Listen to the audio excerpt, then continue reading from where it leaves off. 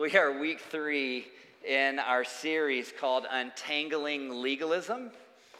We are looking at 5 different words that tend to, I believe, trip Christians up into a more fear-based way of thinking about God and life with God than through the lens of freedom. And so 2 weeks ago, we talked about the word conviction, or last week we talked about conviction, and 2 weeks ago, we talked about the word confession.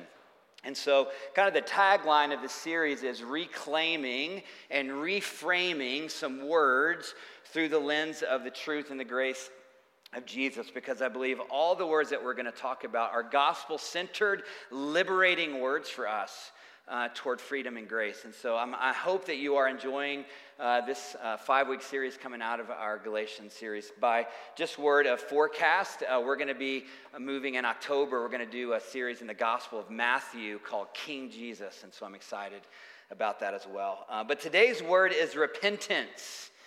Repentance. Some of you are already triggered a little bit probably by the word repentance.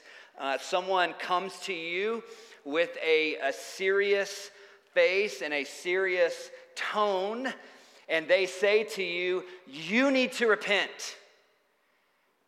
And you in that moment are thinking and feeling what?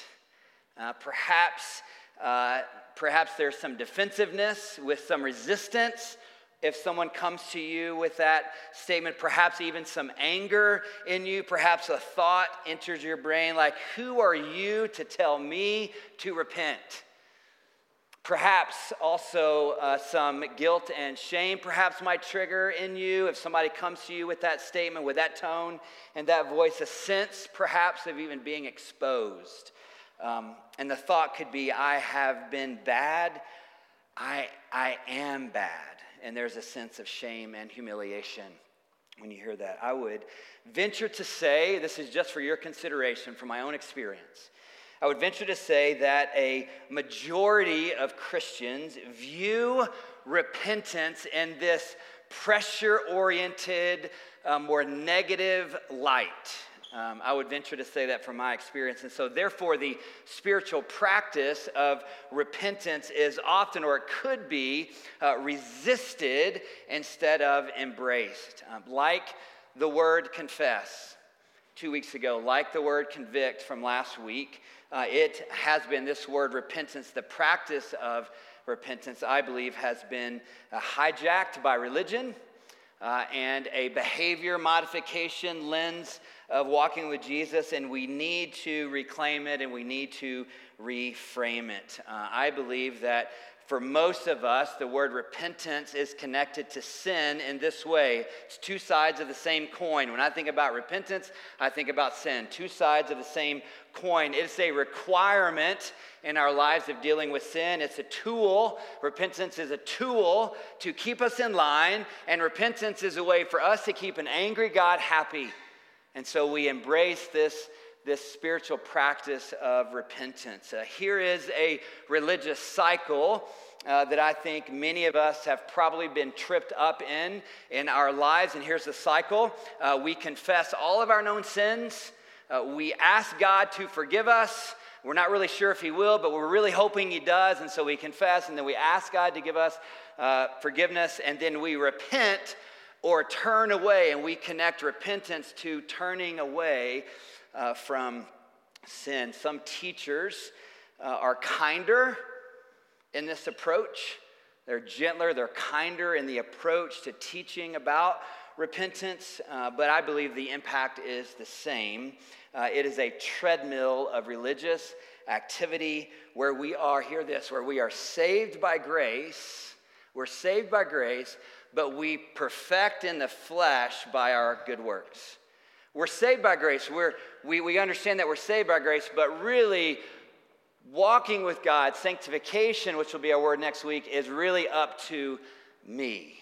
And we perfect in the flesh by our good works. And I want to tell you, one person that's really excited for you to make an agreement with this idea that we're saved by grace and we're perfected by our good works, and the person is your enemy, Satan himself. It would be delighted for Christians to think that, yes, we're saved by grace, but we perfect in our flesh what God has done for us.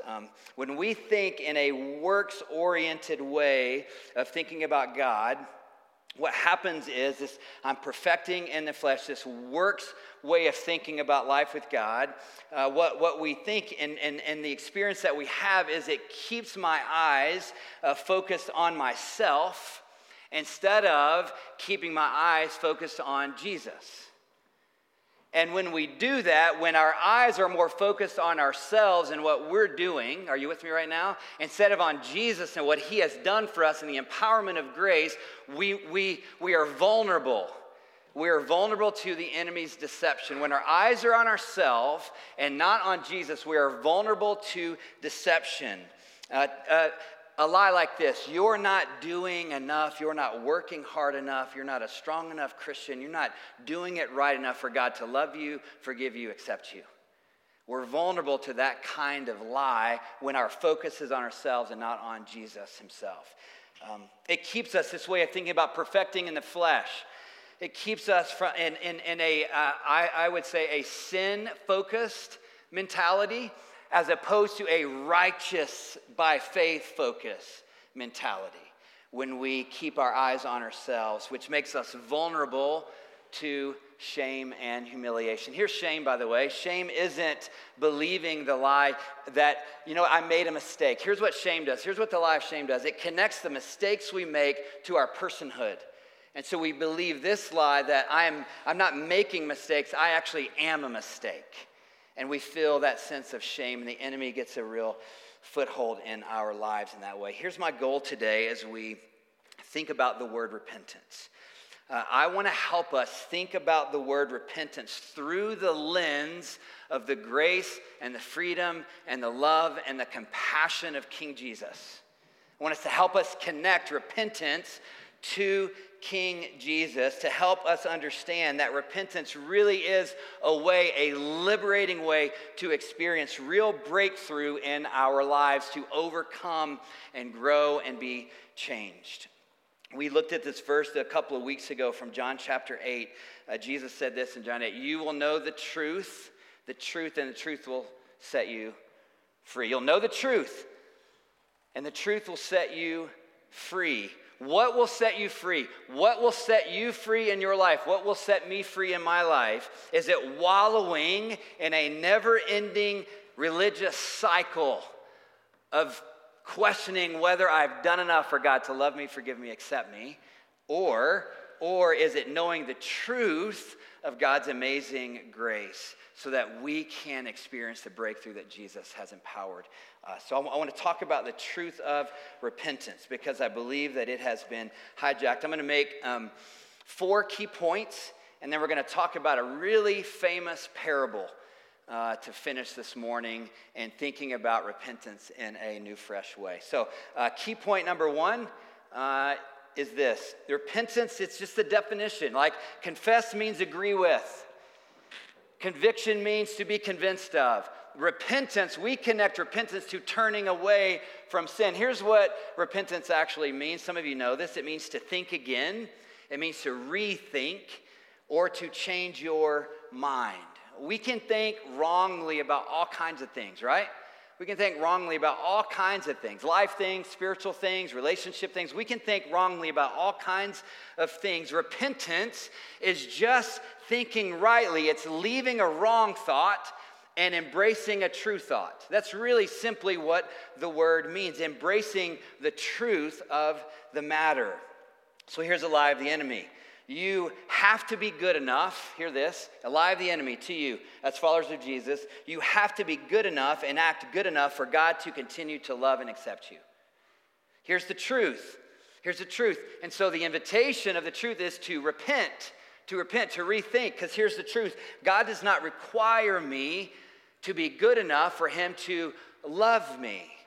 It's unconditional love. Grace is one-way love. Like when we get tripped up in this conditional way of thinking about the love of God, we can embrace repentance to rethink, oh, God loving me is unconditional and I'm at rest because of that truth. When we rebuke a lie, when we sever an agreement with a lie and we accept the truth, that is the breakthrough of repentance. When we walk away, when we sever a relationship with a lie and we embrace the truth. I believe that repentance is a gift of God's grace to us.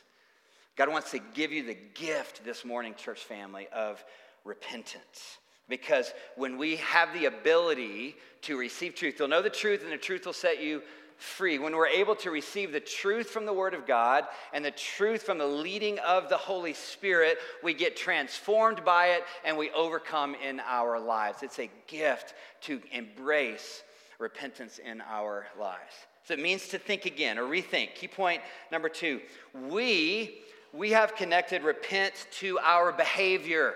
When I say you need to repent, the thought often for us is, what did I do wrong?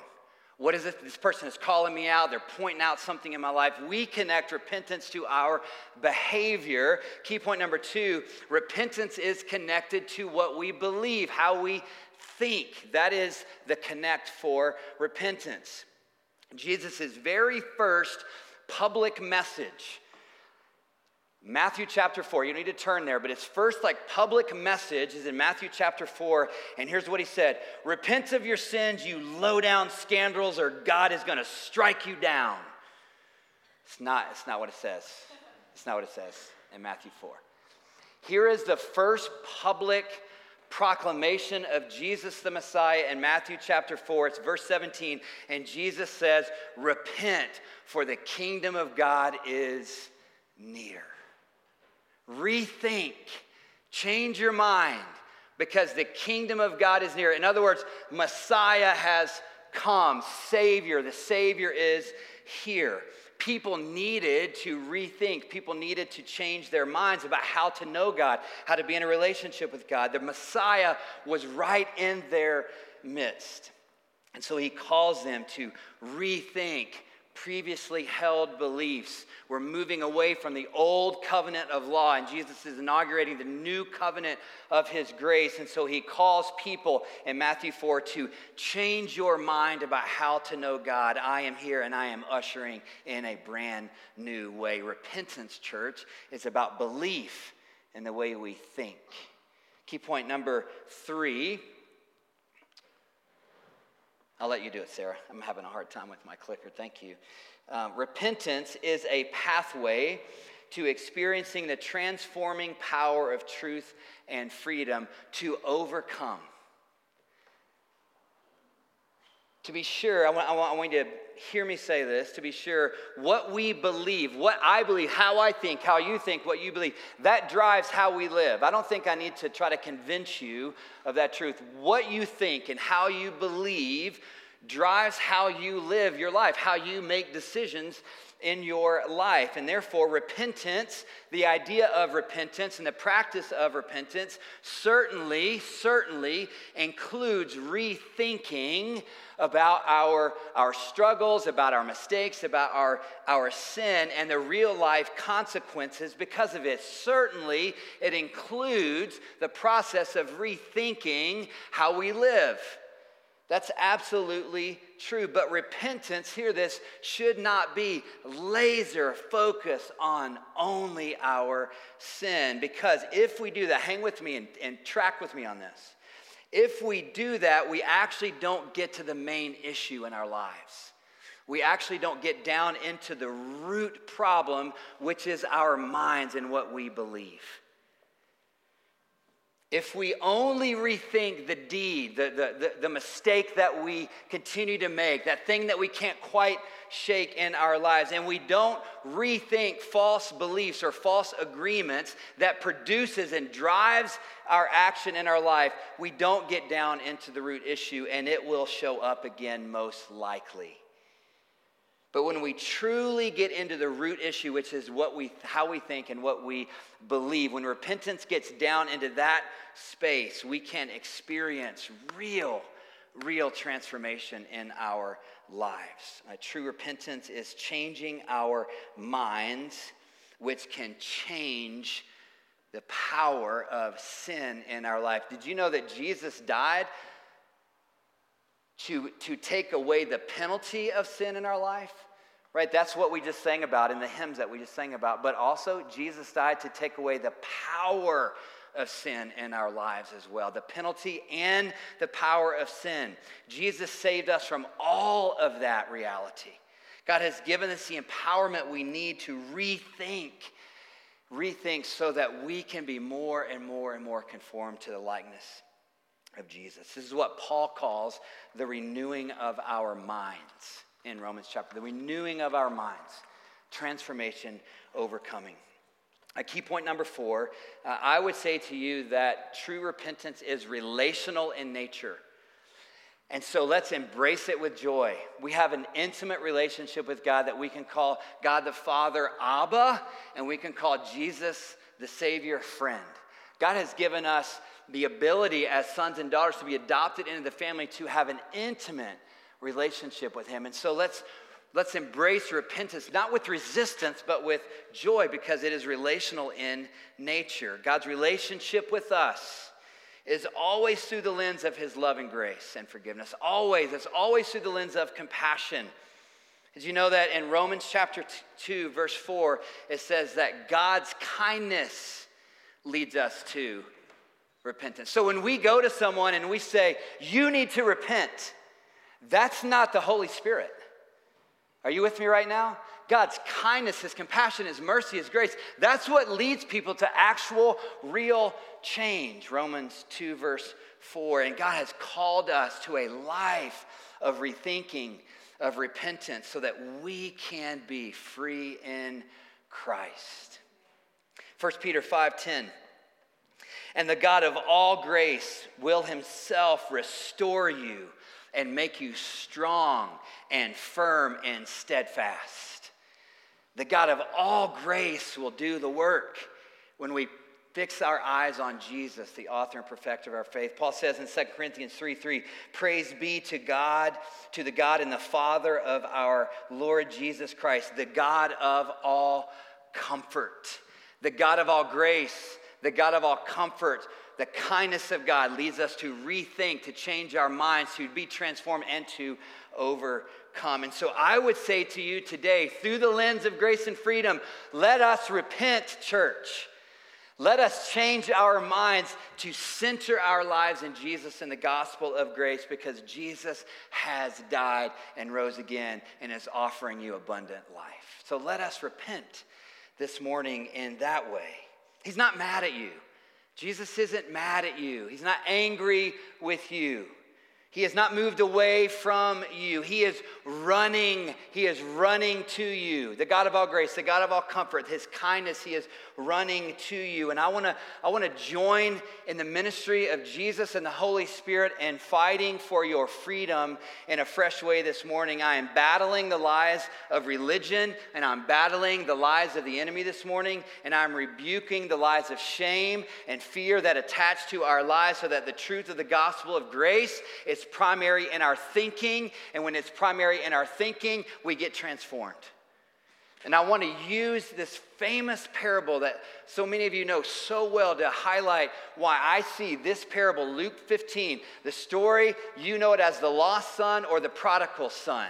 But I would say it's a story of the prodigal God, because the word prodigal means extravagant. And we look at Luke 15 and we think about this parable. It's really about the extravagant grace of the Father. It's really the story of the prodigal God, or the prodigal father. I'm not going to look at the whole passage, but let me remind you of the story, because I believe that this parable will help us understand what true freedom repentance really means for our lives. Right? The parable of the lost son, it gives us insight into true repentance and transformation. Here's a quick overview. The son demanded his inheritance early from the father, which basically just means this in that culture: you are dead to me. I want my inheritance now, and I am leaving the family. right? And so he demands his inheritance early, and he leaves to this faraway land, the scripture says, to pursue wild living. And there's a famine in the faraway country, and the son's going hungry. He had attached himself to a pig farmer, and he was so hungry that he was literally eating the food prepared for the pigs. Here's Luke 15:17. Luke 15:17. And the son, here's the phrase, and the son came to his senses. The son came to his senses. He was thinking differently, right? He came to his senses. He began, the son, faraway country, eating pig food. He began to change his mind. He began to have some breakthrough in his thinking. Home is better. Home is better. Home is better. But his thinking, hear me say this, his thinking needed more breakthrough because he was still connecting his sin of leaving his family, getting his inheritance early, and leaving. He was still connecting that to his shame.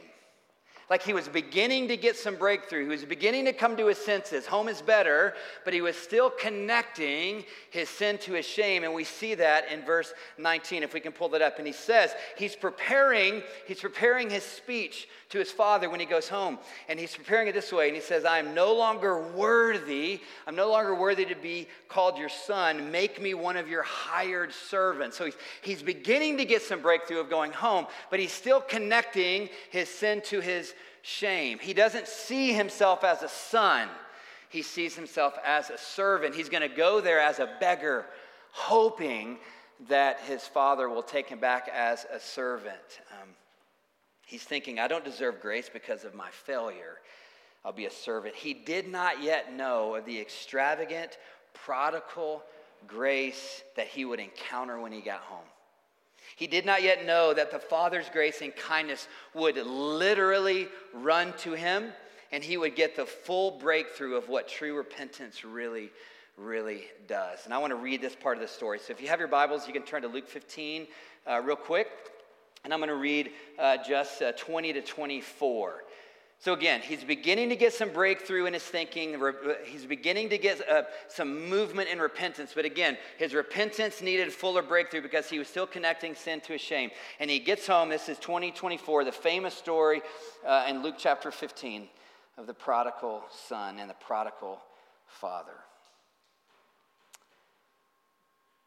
So when he got up and he went to his father, he left where he was and he went home. But while he was still a long way off, his father saw him and was filled with compassion for him. And the father ran to his son and threw his arms around him and kissed him. And the son said to him, here's the speech. Here's the shame speech of the son. You ready for this? Here it is. And the son said to the father, Father, I have sinned against heaven and against you, and I am no longer worthy to be called your son. Very next verse. But the father said to his servants, quick, bring the best robe and put it on him. Put a ring on his finger and sandals on his feet. Bring the fatted calf and kill it. Let's have a feast, or let's have a party and celebrate. For this son of mine was dead and is alive again, and he was lost and is found. And so they began to celebrate. Here's what I want you to see in these verses. The son gets his speech out. I'm no longer worthy to be called your son. I'll be a hired servant. But did you notice what happened in the next verse? The father didn't even acknowledge it. When he gets out his shame speech, the father didn't even acknowledge it. He literally just ignored the shame speech of the son. There was no anger. He had just kissed him all over. There was no anger present. There was no mention from the father to him of what was lost. There was no requirement of penance that the son had to pay. Hear this, from the father to the son, his sin was never even mentioned at all in the story. Here's what I want you to see in this. The grace of the Father, the grace and the compassion of the Father does not negotiate with the shame of the sin of the Son.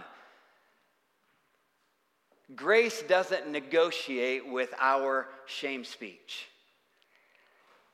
Grace just welcomed the son home, forgave the son, and they threw a party. And I think that is amazing. And I think that is an incredible picture of what true repentance really looks like. You see, a legalistic approach to repentance is penance. You got to pay penance. Yeah, I hear that you're sorry and that you're saying you're repentant, but you got to do something to prove that you are sincere. Are you with me right now? Like, you got to show me in some action. I don't see the Father doing that to the Son in this story, do you? We don't see at all how Jesus describes true repentance and restoration here. The picture that Jesus paints of the Father is only through the lens of radical grace.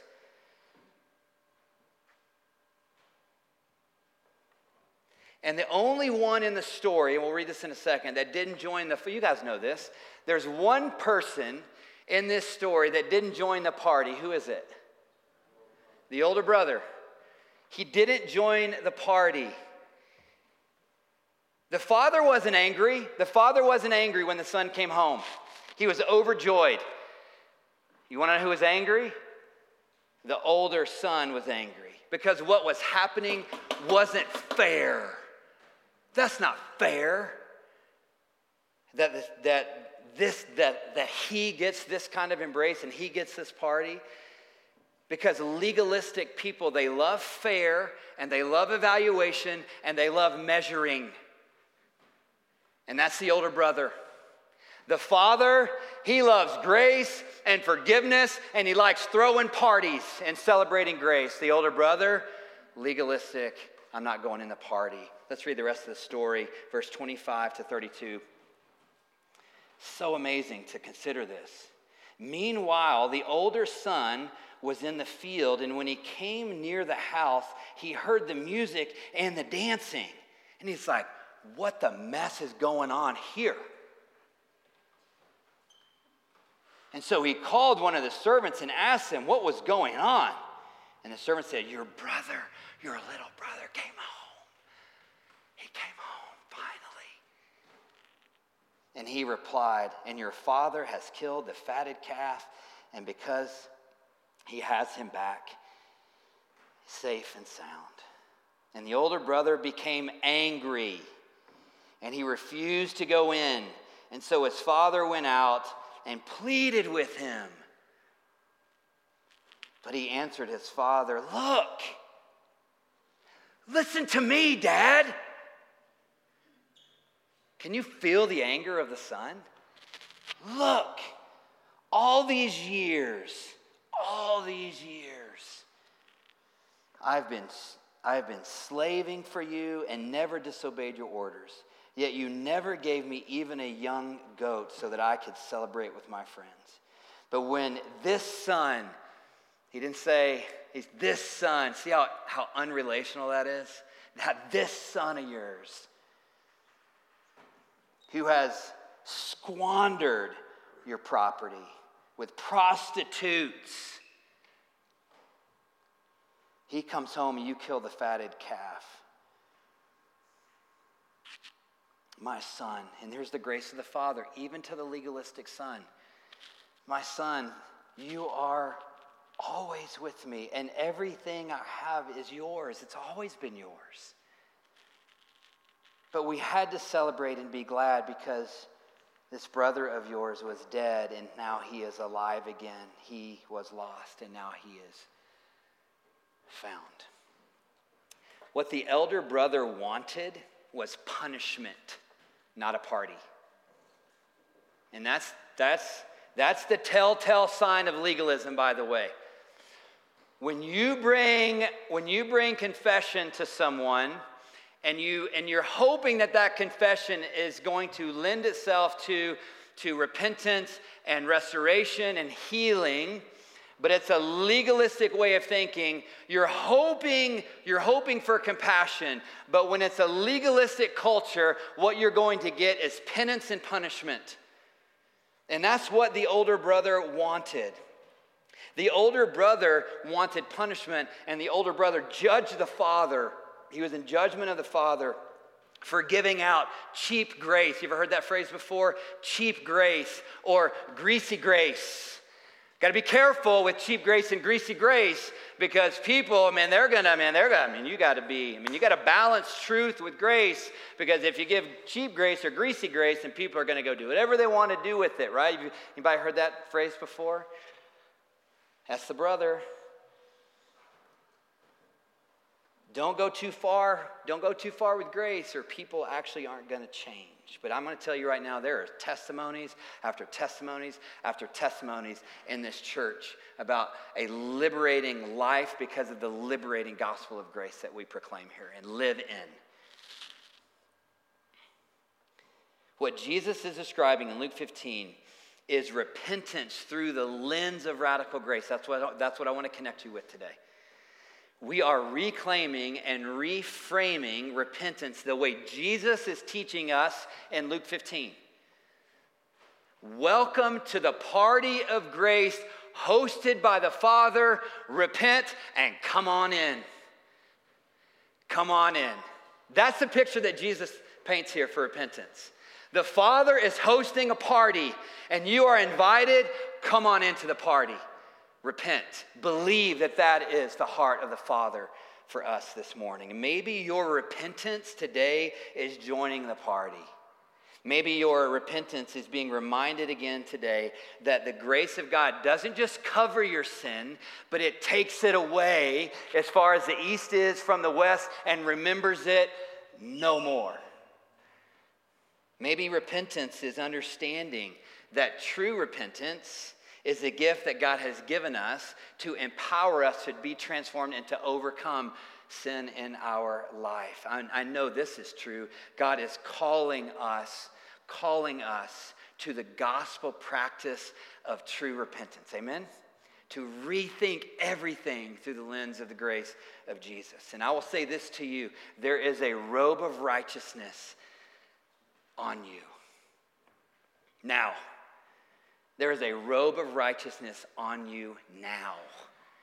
There is a ring on your finger, spiritually speaking, now that says you belong in the party with the family. The band has already started. The band has started. In fact, the band can come on up if you want to come on up. That was a fantastic transition right there. The band has started and the dance floor is hopping. It is hopping. They are celebrating at this party of grace. That's where the life is. Repent, for the kingdom of heaven is here with us. Not outside, demanding what is fair and judging all of the people inside who are dancing. Legalists have a hard time with grace parties.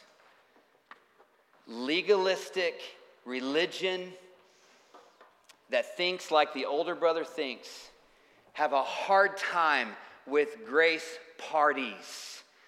And I say, so be it. Let's party anyway.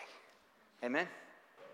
Lord, thank you. Thank you for this parable that Jesus, that you taught us so that we would know the heart of the Father, and that we would taste and see your goodness, your kindness, your compassion, your grace, your mercy, and that our sin is not more powerful than your grace and your mercy and your forgiveness. So Lord, we want to repent today. We want to rethink. We want to change our minds in a fresh way to center our lives, our beliefs on the gospel, on Jesus, to be transformed by it, to be empowered to overcome. We bless your name, Jesus. We want to worship you now in response. In Jesus' name we pray.